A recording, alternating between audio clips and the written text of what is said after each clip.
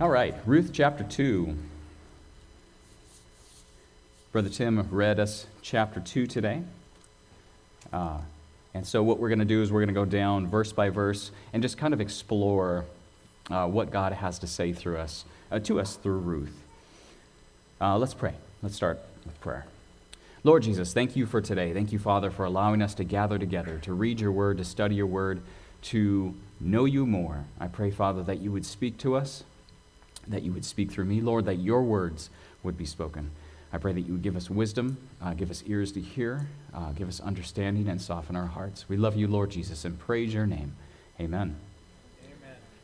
All right, so before I read chapter 2, or before we go through chapter 2, let's do a quick recap. It's been a little bit since we talked about chapter 1. If you recall, the book of Ruth, right after the book of Judges, is set during the time of the Judges. Might help if I actually turn my slides on. Here we go. All right. And so, again, the book of Ruth is set in the time of the Judges. In chapter 1, it states that, first sentence, now it came about in the days when the judges governed that there was a famine in the land. Two big key points that the author of the book of Ruth wanted us to know. And they mention, the author mentions that this takes place during the time of the Judges, indicating that it's a dark time in Israel's history. It's kind of the Dark Ages in a sense. This is before they had a king, and this is during a time when Israel had taken over the Promised Land, but Joshua has died, and some time has passed between Moses, Joshua, and that group that came over into the Promised Land. And so people have begun to forget why they're there. They had begun to forget God, actually. And so as you read, it's kind of a depressing book in one sense if you read through the book of Judges, because Israel is so unfaithful and they have scattered so horribly. There's no unity, and it's kind of each tribe for their own selves, and sometimes each family for their own selves, and you see a lot of warring and so forth that goes on. So again, it's kind of a dark time in Israel's history.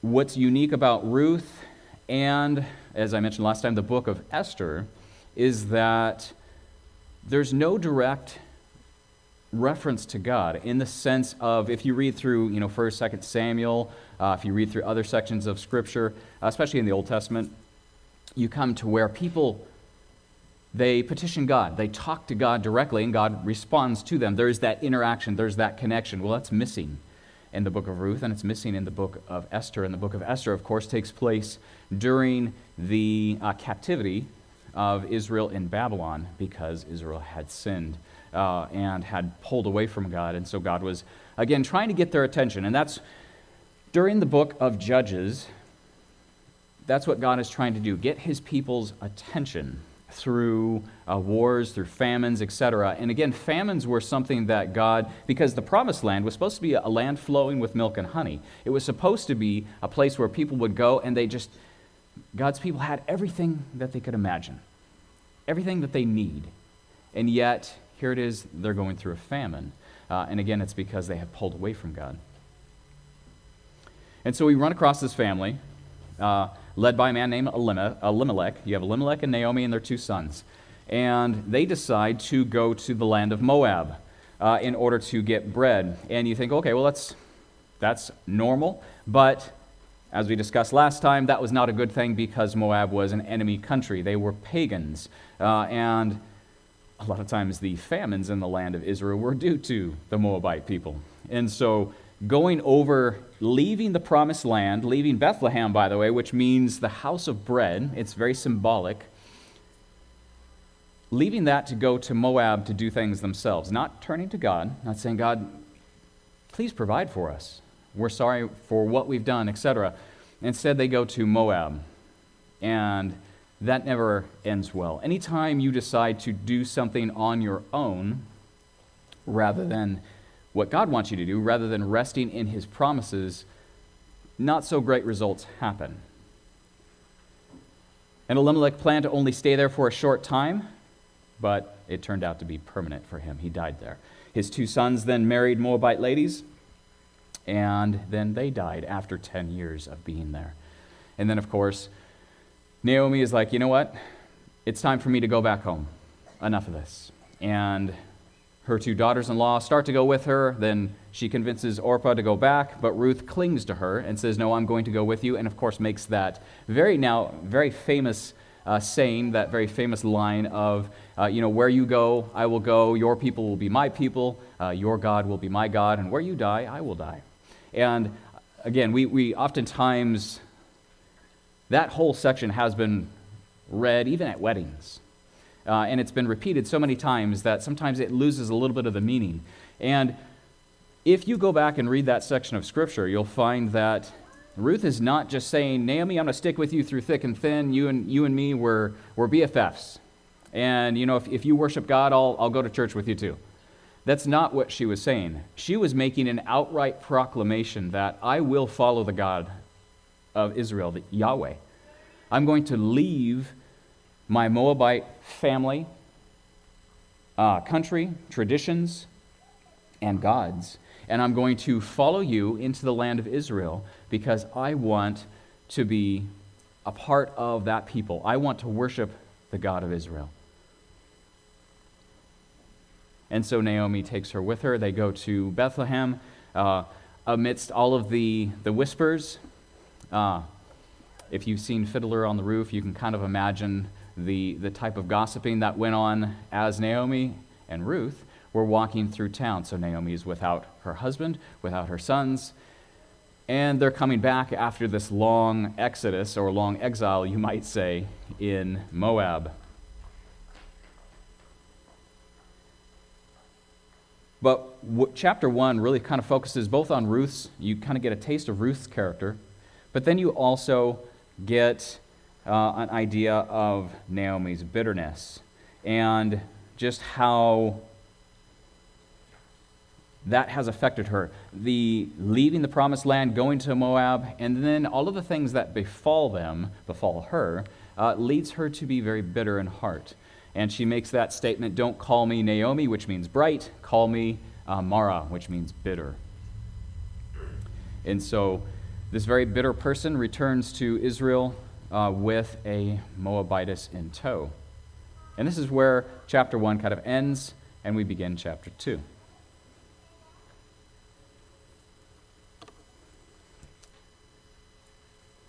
I do want to touch on the fact that,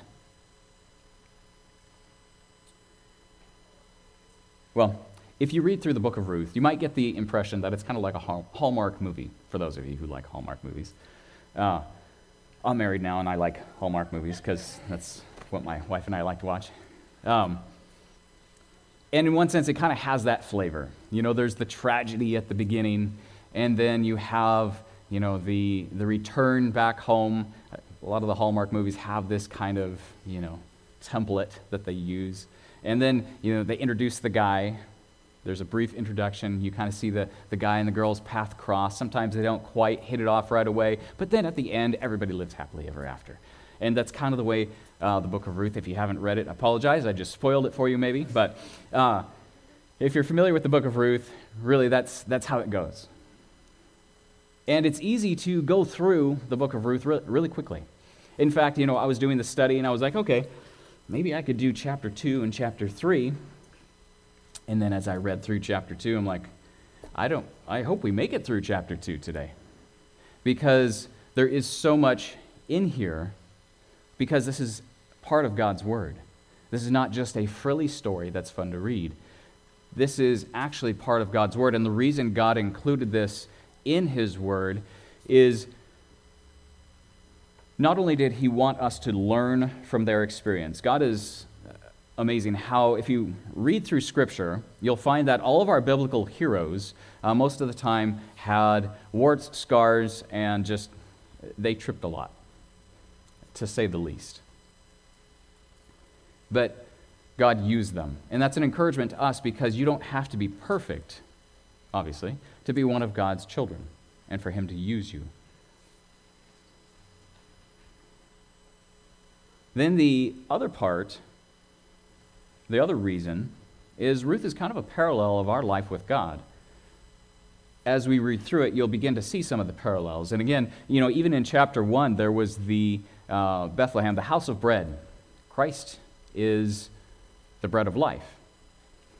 When we walk away from Christ to do our own thing, go to the land of Moab, so to speak, and try to handle things ourselves without following God, not so great things happen. God still uses that in our lives. God still works through that. Obviously, in the book of Ruth, you will see, just how God had orchestrated really everything to happen. But it is always best to stick close to God. And then, of course, everything in Scripture points to who? Jesus, exactly. It's all about Jesus. If you read through Scripture, there's a fascinating study called the Scarlet Thread of Redemption, or the Scarlet Cord of Redemption.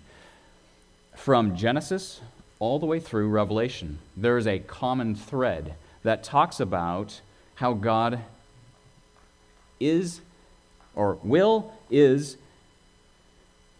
and will soon redeem his people. Just this through Christ. It all points to Christ, was my point. And Ruth not only points to Christ through a parallel, but also because Ruth is is part of the lineage of Jesus. So if you were to flip over to Matthew, you could read part of the lineage there, and then of course the other Gospels where they talk about the lineage of Christ. And they trace it all the way back, and it always goes through a few people, and it narrows it down to Ruth and Boaz again. Sorry, if you haven't read Ruth, I just spoiled it for you. Yes, they do get together, they get married. Ruth is part of Jesus' lineage. It's a fascinating thing when you think about it, because if this was supposed to be based upon, if his lineage was supposed to be based upon ethnic purity and the absolute righteousness of humankind, you don't see it as you look through his lineage. Why is that? Because God's grace is always being made visible. That's really the point of this. This is all about God's grace.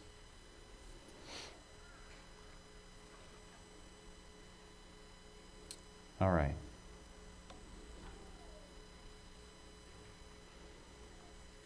So now we finally get into chapter 2, verse 1. Now Naomi had a kinsman of her husband, a man of great wealth, and a family of Elimelech, whose name was Boaz. We're briefly introduced to the man. But there are a few key points. And it is kind of funny how the author of Ruth throws this in there, and then like verse 2, we just all of a sudden change scene, and we jump over to Ruth and Naomi having a discussion. It's like if you were watching a play on stage, a little spotlight appears on this guy standing there. His name is Boaz. And then suddenly spotlight goes off, and spotlights go on for Ruth and Naomi. And you think, okay, what was that about? Well, just letting you know, this is a teaser, and this will explain what's going to happen later on. Also, to people of this time, their ears would prick up. They would hear, oh, kinsman. Oh, I know what that means. That's interesting.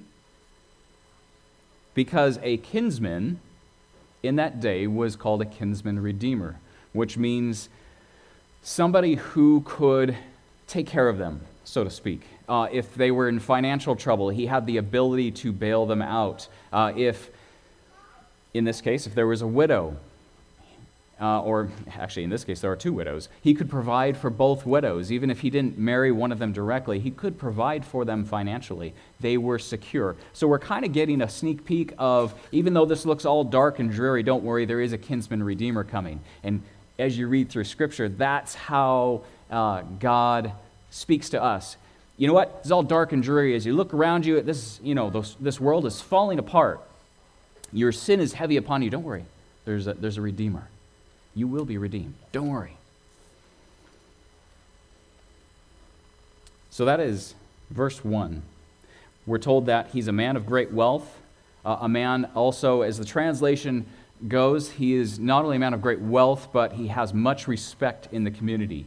He is a mighty man, as other translations say. And the mighty man comes across not only physically, it translates as a warrior, somebody who actually goes to war and is mighty with the sword, but then somebody who is, again, mighty in character. And we will definitely see that with Boaz. He's mighty in character, almost to a fault. But the kinsman redeemer, again, is a foreshadowing of Christ. And I kind of want you to keep that in mind as we read through. Just kind of pay attention to the parallel. All right. So verse 2. And Ruth the Moabitess said to Naomi, "Please let me go to the field and glean among the ears of grain after one in whose sight I might find favor." And Naomi said to her, "Go, my daughter." So reality is kind of setting in, so that after they've gotten back, after Naomi has gotten back, after Ruth has followed her, they've made it to Bethlehem. You go to Naomi's house, because she still had property. She still had the house. It had been sitting vacant for 10 plus years. And so, they get there, they clean things up, they get everything organized, and once that is done, it's like, okay, reality is setting in. The cupboards are bare, the bank account's empty, we need to do something. This speaks towards Ruth's character. She's quite the lady. Because she sees, there's something that needs to be done. And instead of going, "Well, Naomi, what do you think we should do about this? Were you going to get dinner? You don't have money? Okay, well, this is not good." She doesn't express any sort of disappointment, and certainly not, I should have come. I knew that was a bad idea. Should have stayed back in Moab. Here I am, with this widow, no money, no food, and now I'm probably going to have to go out and earn a living. You don't hear any of that from Ruth. Instead, she comes out and says, "You know what? We need to have food. So I tell you what, I've heard about part of your law that says widows, orphans, poor people, they can go after the gleaners, and it just so happens," I love when God uses that phrase throughout Scripture, "it just so happens that it is a harvest time. And so if I go after the gleaners, I'll be able to get some of the food, and we'll have a little bit for the winter that way." And Naomi's like, "Yeah, that's a good idea. Go ahead and go do it." So Naomi is old enough to where she really can't do that necessarily herself, and Ruth, seeing that, really steps up to the plate. And again, Ruth is a shadow of the church, by the way. Keep that in mind as we go through this. Boaz is a shadow of Christ. Ruth is the shadow of the church on many fronts. Keep in mind, she is a Moabitess. She's a foreigner. She's not a Jew. She's of a hated people because, there was much animosity between the Moabites and the Jews, and rightly so. And so, we, as a church, most of us, I know I'm not of Jewish descent, and I don't think many here are, so technically we are considered Gentiles. We would not normally have access to God unless we went to, in the Old Testament days, unless we went through the Jewish system, unless we became Jews ourselves. But through Christ, we have access to God the Father. So again, Ruth is a picture of the church. And it says in Ephesians chapter 2, verse 10, "For we are his workmanship, created in Christ Jesus for good works, which God prepared beforehand, that we should walk in them."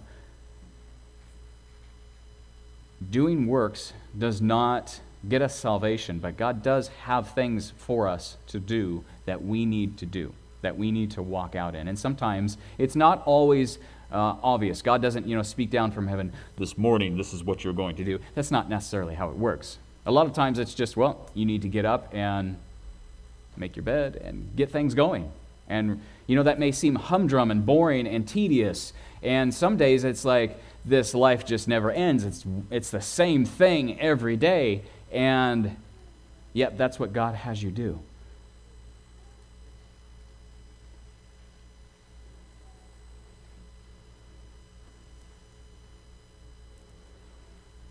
So again, Ruth doesn't complain.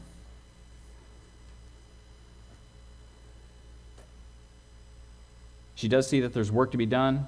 She does run her ideas by Naomi. And you think this is a good idea? This is what I think, based upon what you've told me, that's a good idea, right? Shows how humble she is. She's not arrogant. She's also very humble when she approaches the harvesters. Please, may I glean behind you? Now, according to law, they had to let her do that, but this is the time of the judges. It doesn't mean that everybody is going to be following God. She could have been chased out of the field. She could have been assaulted. She's humble because she knows she's a foreigner. She's a Moabite. She's a widow with no prospects. She knows she needs to take care of Naomi and herself, but she trusts in the God of Israel.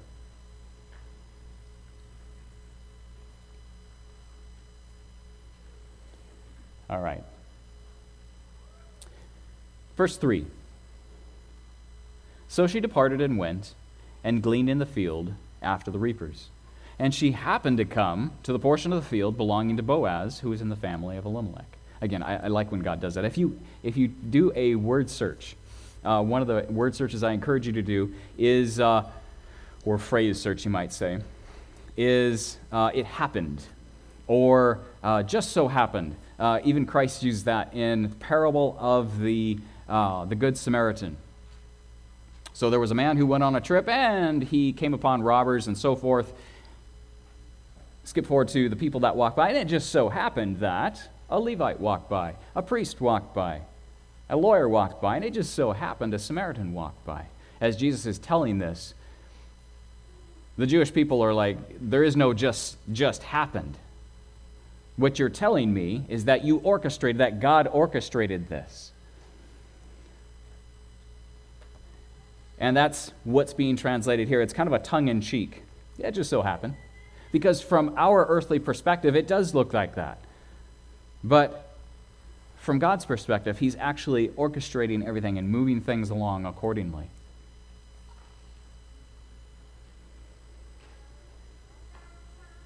And it just so happened she came to the field of Boaz, who was in the family of Elimelech. And again, go back to verse 1 of chapter 2. Who is Boaz again? Oh, he's of the family of Elimelech. He's wealthy. He's a kinsman redeemer. Now we're introduced to Boaz. Boaz's character. Now behold, Boaz came from Bethlehem and said to the reapers, "May the Lord be with you." And they said to him, "May the Lord bless you." He is... I don't know many employers who would do this sort of thing. So he's a very wealthy employer. He owns the land. He owns the crops. He owns the workers. They work for him. And yet, he comes out to the field. He has a manager, by the way. He has somebody who manages the people. He will talk with him in just a minute. But he comes out himself. And later on, you'll see where he actually works with his people. He breaks a sweat. He works through the day. He didn't have to do this, but he did anyway. And his character is such that he's always joyful. And he brings with him God's blessing. What does he say? May the Lord be with you. It's not just a common greeting. It's not just, hey, how you guys doing? Doing good? All right. This is a blessing upon you. It's an encouragement. And then they respond to him, "May the Lord bless you." Now, obviously, it can take the flavor of this common greeting, where we as Americans, we go, "Hey, how you doing?" "Oh, doing good." That's our common response. Yeah, my life stinks right now, but I'm not going to say that. I'm doing good. That's kind of what we say. But in this case, it's a positive response. He blesses them, and they bless him back. Kind of interesting how there's a blessing that goes both ways. There's no animosity from his workers. There's, again, a positive response. They view him favorably.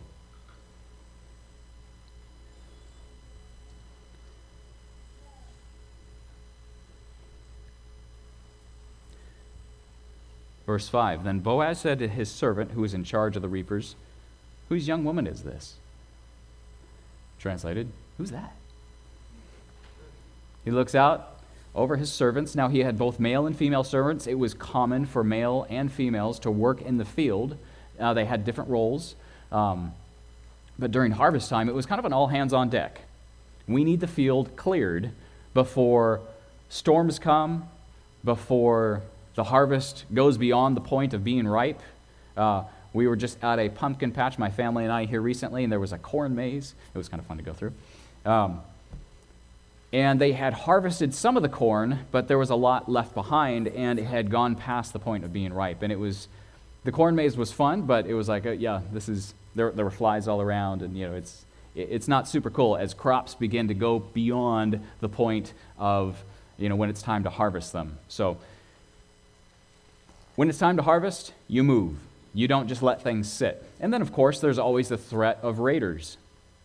So when is the best time for raiders to come? Is it when the seed has been planted? No. It's just dirt at that point. Is it when things are beginning to grow? Well, no, because it's just kind of grass. There's really nothing to take. It's during harvest time when you would have raiders come over and take what you've worked hard to grow. And so, again, it's an all hands on deck. Everybody's out there working. And what's interesting is Boaz is familiar with all of his people. And he looks out and he sees a young lady he's never seen before. And he's, who's that? Hey, come here. Who is that?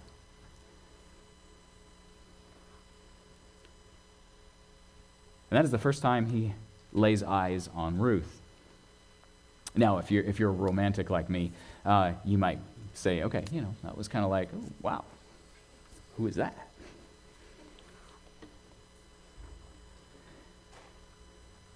And the servant in charge of the reapers answered and says, she's the young Moabite woman who returned with Naomi from the land of Moab.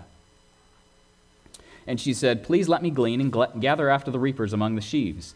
Thus she came and has remained from the morning until now, and she has been sitting in the house for a little while.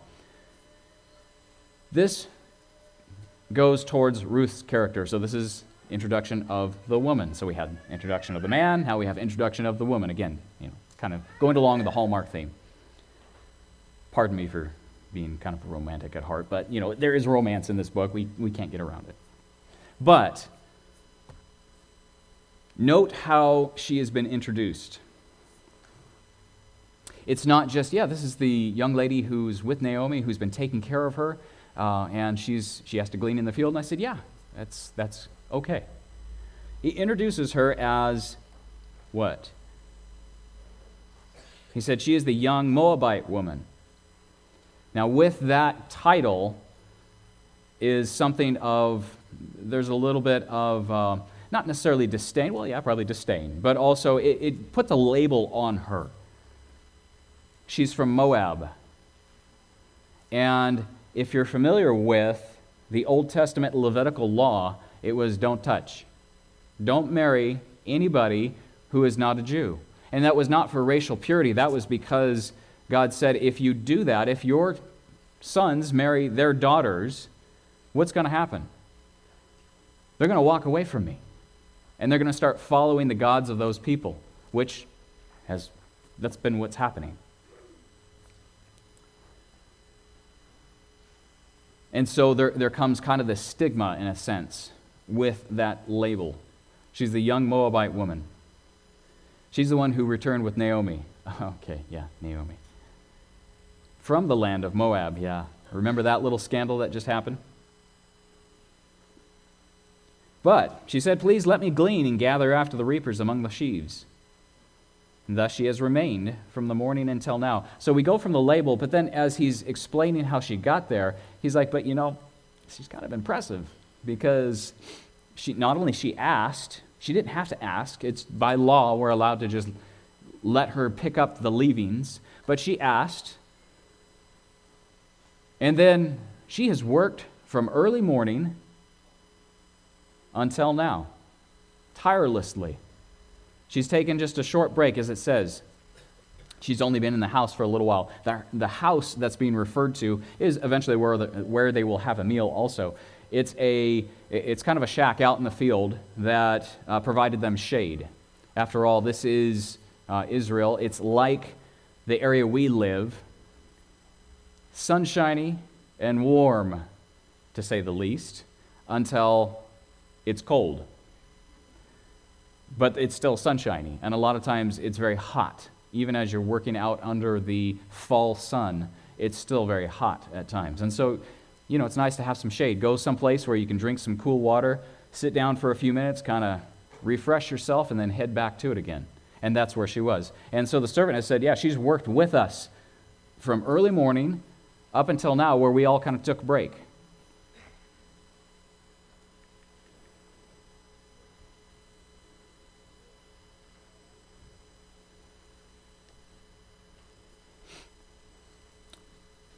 Verse 8. Then Boaz says to Ruth, he calls her over. He said, "Listen carefully, my daughter. Do not go to glean in another field. Furthermore, do not go on from this one, but stay here with my maids. Let your eye be on the field which they reap, and go after them. Indeed, I have commanded the servants not to touch you. When you are thirsty, go to the water jars and drink from what the servants draw." So he calls her over. He says, "Stay in the field." This is great that you're here. Stay in the field, and you don't have to leave my field, because there's a risk to you. You took a great risk coming here, and you happen to choose the right field. But there's a risk in you going to other fields. For one thing, you're a foreigner. You're not well liked, but you're also a female, by yourself, out in the field. And unfortunately, like today, there are oftentimes unsavory individuals around, especially of the worker class. And so he was telling her, "Stay here, stay with my ladies, and you'll be safe. Follow them, glean the field here." Note how he addresses her, "Listen carefully, my daughter." It's kind of an interesting phrase. He is addressing her as the owner of the land. He's addressing her as an older guy, because Boaz is a little bit older than Ruth. She's probably in her late 20s, and he's more in his probably early 40s, around in there. So there's a distance of age. He's going to address that later, by the way. But also, it is a title that, again, somebody in authority would give to somebody under that individual. But he's not just saying woman, as often was common. He addresses her as daughter, which means I'm here to protect you.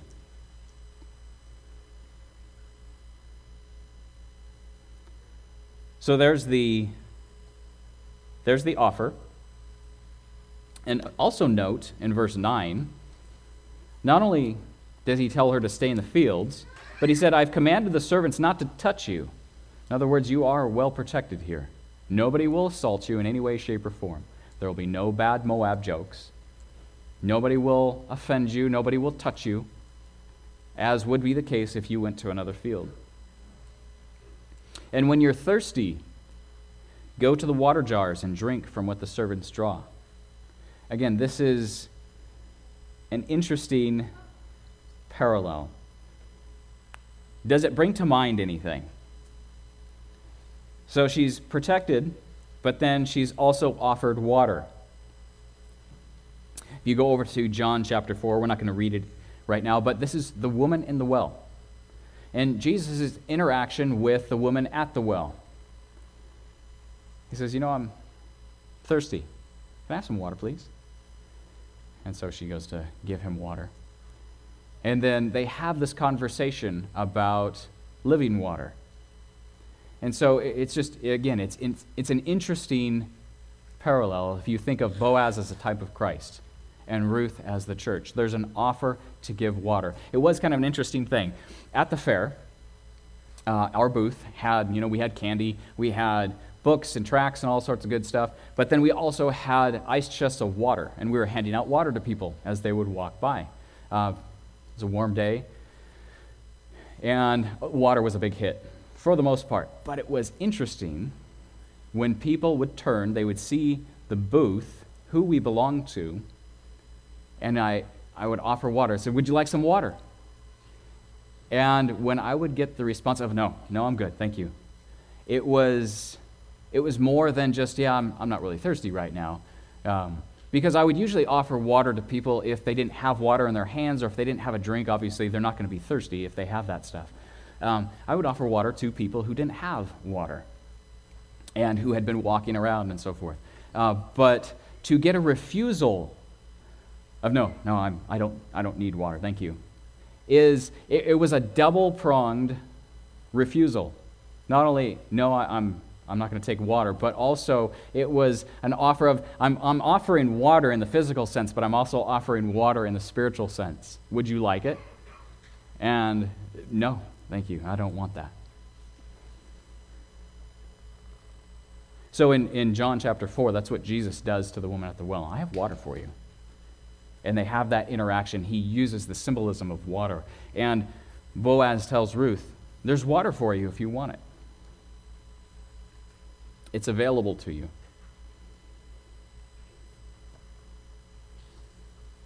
Ruth's response. She responds to the undeserved grace. Then she fell on her face, bowing to the ground, and said, "Why have I found favor in your sight that you should take notice of me, for I am a foreigner?" That is our response to Christ's grace. We should fall on our face and say, "Lord, I don't deserve this. I don't deserve your love. I don't deserve your grace. I don't deserve salvation."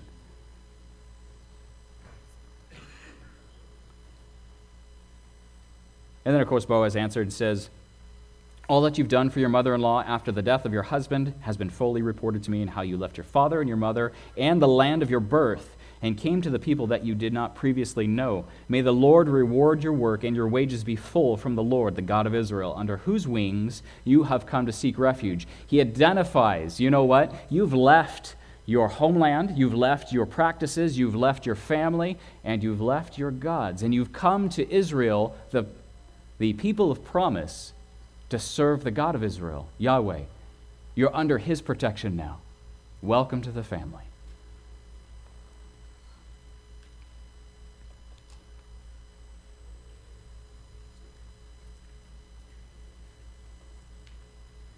Then she says, "I found favor in your sight, my Lord, for you have comforted me, and indeed have spoken kindly to your maidservant, though I am not like one of your maidservants."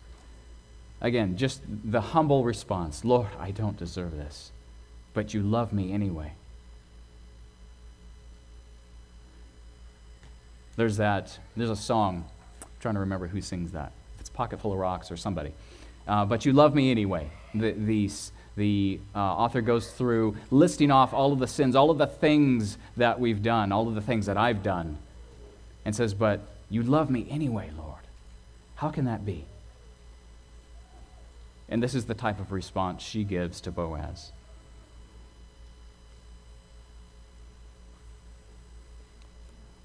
And then we have the meal. I don't want to draw too much symbolism, but it's just kind of everywhere in this book. In the meantime, Boaz said to her, "Come here, that you may eat of the bread and dip your piece of bread in the vinegar or wine." And that was just a common practice of, apparently it was supposed to, and this is still a practice today over in the Mediterranean areas. During the time of harvest, it's hot, and when they have their meal, instead of something heavy, they have something fairly light, and they would dip bread into vinegar, and it is refreshing to them. It gives them sustenance, and it kind of refreshes them. They have cool water to drink and bread to eat and so forth. But note, Boaz kind of skips over a custom. The custom was to have the male servants here, the owner here, and the female servants back over here. And Boaz says, "Come on over here. You can dip in my bowl." Again, symbolism between Christ. Think back to the Last Supper, when Jesus shared bread with his disciples. They all dipped into his bowl. It was a shared thing. You are part of my family. I will share what I have with you. So she sat beside the reapers, and he served her roasted grain, and she ate and was satisfied. Again, just my mind kept going back to all of the times when Jesus had interaction with people. Remember the feeding of the 5,000, the feeding of the 4,000, to where people ate. It says in Scripture, they ate until they were satisfied, and there were baskets left over. You can never outgive God. When He bestows grace upon you, it overflows. My cup overfloweth. That is what Psalm 23 says. But note how He served her. He's the master. He's got servants to do that job. He can just say, hey, give her some food. No, He got up and He served her Himself. Picture of Christ. And she ate until she was satisfied, and she had some left over.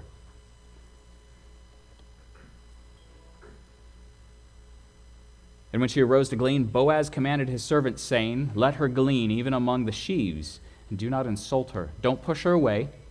Let her come up with the reapers and pull grain aside for herself.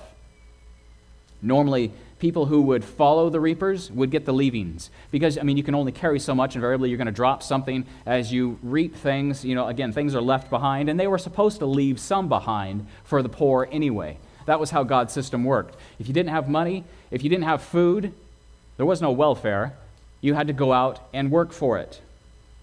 And there was food available for people to come and get. It wasn't baked bread along the side of the road. It was wheat that had been harvested that was left there. They had to go gather that up themselves. They had to go take it and beat it out, had to grind it down, and then had to make the wheat themselves, or the bread themselves. Such was in the law of God, and that's what would normally happen. But in this case, Boaz is telling his servants, you know what, let her come up with you and reap with you, and she will take that back home. I don't need that. Let her take it.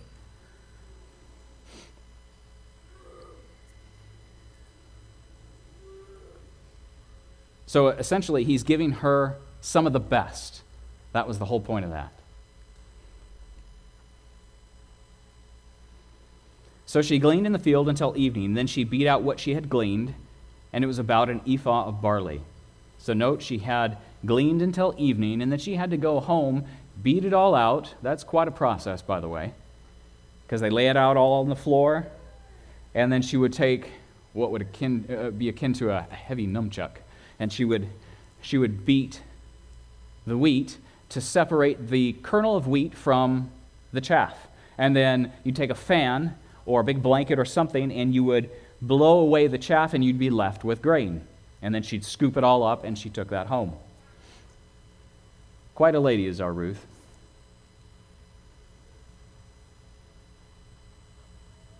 So an ephah of barley, by the way, is quite a large amount.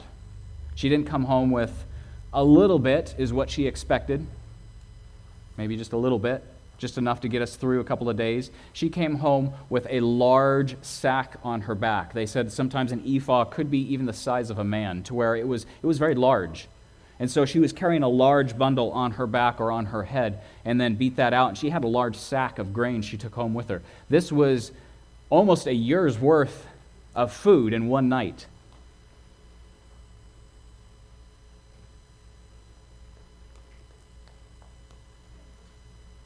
And she took it up and went into the city, and her mother-in-law saw that she had gleaned. Yeah, I bet she did. Come home with a huge sack.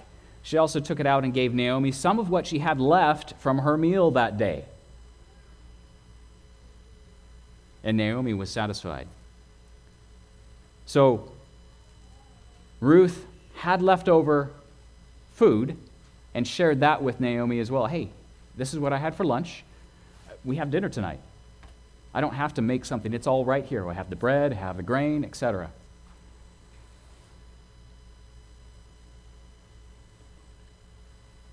And her mother-in-law then said to her, where did you glean today? And where did you work? Now, I'm sure that wasn't just a casual question of, how was your day?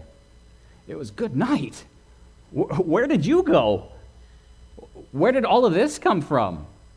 This is more than I expected. Who took notice of you? That was the point of that question. Who took notice of you? You have a ton of grain. Somebody must have taken notice of you and had favor upon you for you to collect so much grain. And Ruth says, the name of the man with whom I work today is Boaz. Now Naomi's eyebrows go up. This is Naomi. Again, if you're familiar with Fiddler on the Roof, picture Naomi as the matchmaker. I see how this is going. Now Ruth is oblivious to this. She has no idea who Boaz is. She says, the man who owns the field is very kind. His name is Boaz.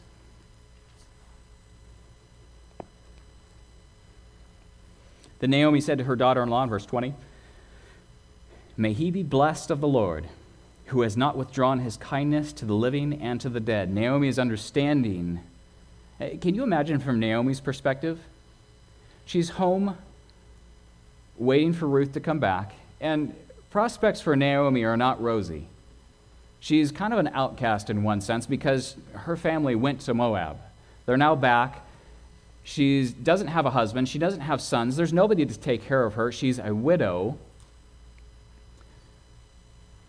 And she would then be kind of a burden upon society in one sense. And at that time, they just come out of a famine. It's like, do we really have to deal with you two? She would be a low priority, let's put it that way. So her prospects are not rosy. She's still dealing with bitterness. Her life has not just suddenly become rosy because she's back at home. No, depression seems to set in when you're by yourself. And you feel it the most at that time. So she's been left alone in the house to think about everything for the entire day. Ruth has been busy. Ruth has had a great day. But Naomi has been kind of left home to stew about stuff. And so suddenly Ruth comes back late in the evening, and she has way more than Naomi had expected. Naomi is beginning to see, God has provided this. And then Ruth's like, and I worked with a guy named Boaz. And suddenly Naomi's like, who? She makes the comment, may he be blessed of the Lord, who has not withdrawn his kindness to the living and the dead. God, you've provided a kinsman redeemer. We at least have food. And again, Naomi said to her, the man is our relative. He is one of our closest relatives. Ruth, okay. Then Ruth the Moabitess said, furthermore, he said to me, you should stay close to my servants until they have finished all my harvest. And Naomi said to Ruth, her daughter-in-law, it is good, my daughter, that you go out with his maids, lest others fall upon you in another field. So what he said was good. Stay with his maids. Work in his fields. And of course, there's the other side of Naomi that's, stay close to Boaz.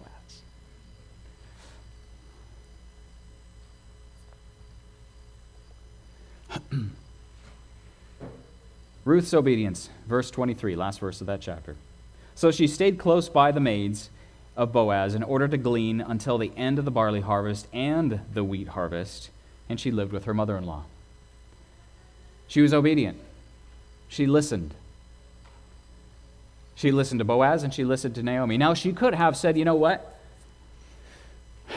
I was actually passing by another field the other day, and one of those guys was like, hey, come on over here, I'll give you a lot of grain. And so I was like, I could go out there as well. It's closer. That field is closer than Boaz's field, and I could do that one instead, and I could take this grain, maybe go sell it, and we could buy other stuff. She did what she was told.